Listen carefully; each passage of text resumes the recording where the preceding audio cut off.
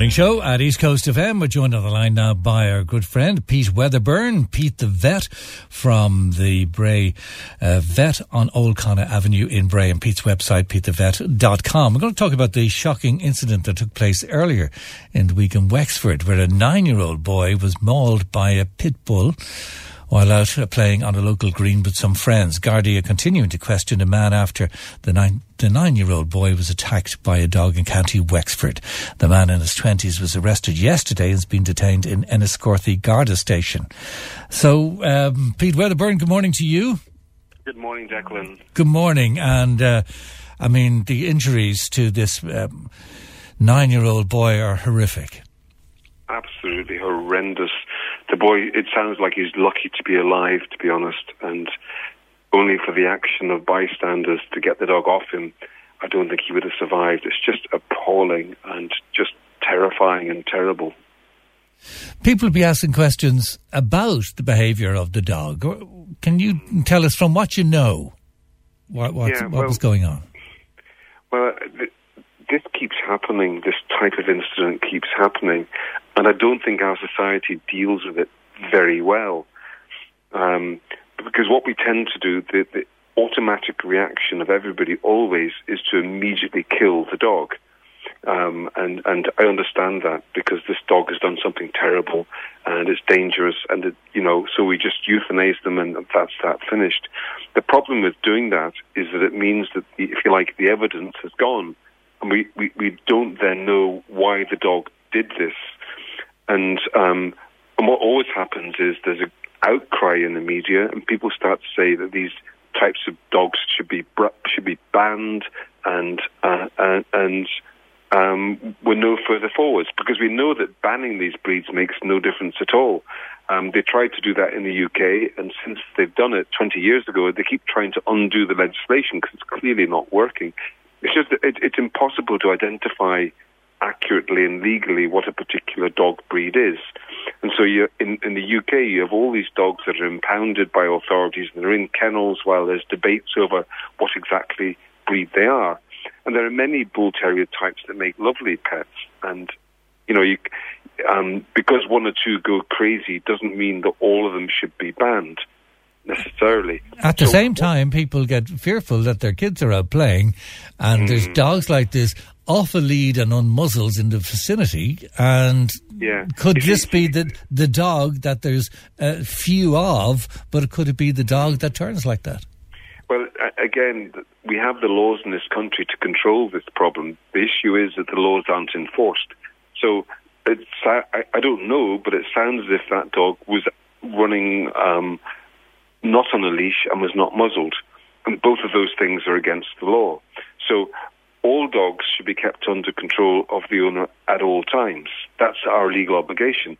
As well as that, there's a list of breeds that include the pit bull that should be muzzled and on a short leash when in public areas at all times. So we have the laws in place, but the problem is that they're not enforced. And in most cases, when there's an incident like this, it isn't the first time that the dog's been running free without a muzzle. I don't know if that was the case in this. Well, there's a story, we haven't been able to confirm it, that it was there was another incident a couple of days before. Yes, well, this is down to enforcement of the law, not making new laws. There's no point in making new laws if you have existing laws that just aren't enforced. That's silly. But what we should be doing anyway with these instances is we should be impounding the dog, and there's a group of specialists called forensic behavioural specialists, and they're people who they specialise in analysing what went wrong in these kind of incidents, and they basically work out what it was about the dog and about the interactions of the dog with the people that prompted the attack. And then they can produce a detailed report, and that's what should be publicised at that point, so that everybody learns this is why this dog did this, and this is what we need to look out for in future to prevent it happening again, apart from the existing laws. If your kid is out playing on the green, as this child seemed to be doing, and a dog arrived on the scene, how do people handle that? Well, basically that the children should avoid strange dogs. And, if they know dogs well and they're used to playing with them, that's one thing. If there's a strange dog appears, they should just avoid them. They should move away from them.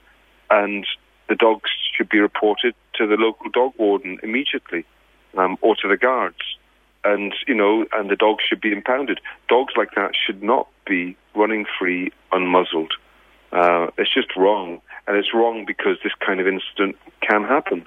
And so we tend to be a bit relaxed about these things. I mean, there's a list of dogs that are meant to be muzzled, and I can tell you almost none of them ever are. You see them walking the streets all the time without muzzles, and that's just accepted because we're a fairly relaxed society generally. And I can accept that there are some dogs of those breeds that don't necessarily need to be muzzled. But at the same time, when there's a dog that's caused a problem because it wasn't muzzled, well, that means you then need to tighten up on the law. What makes a dog behave in that way?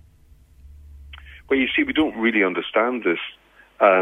It's complicated. We know that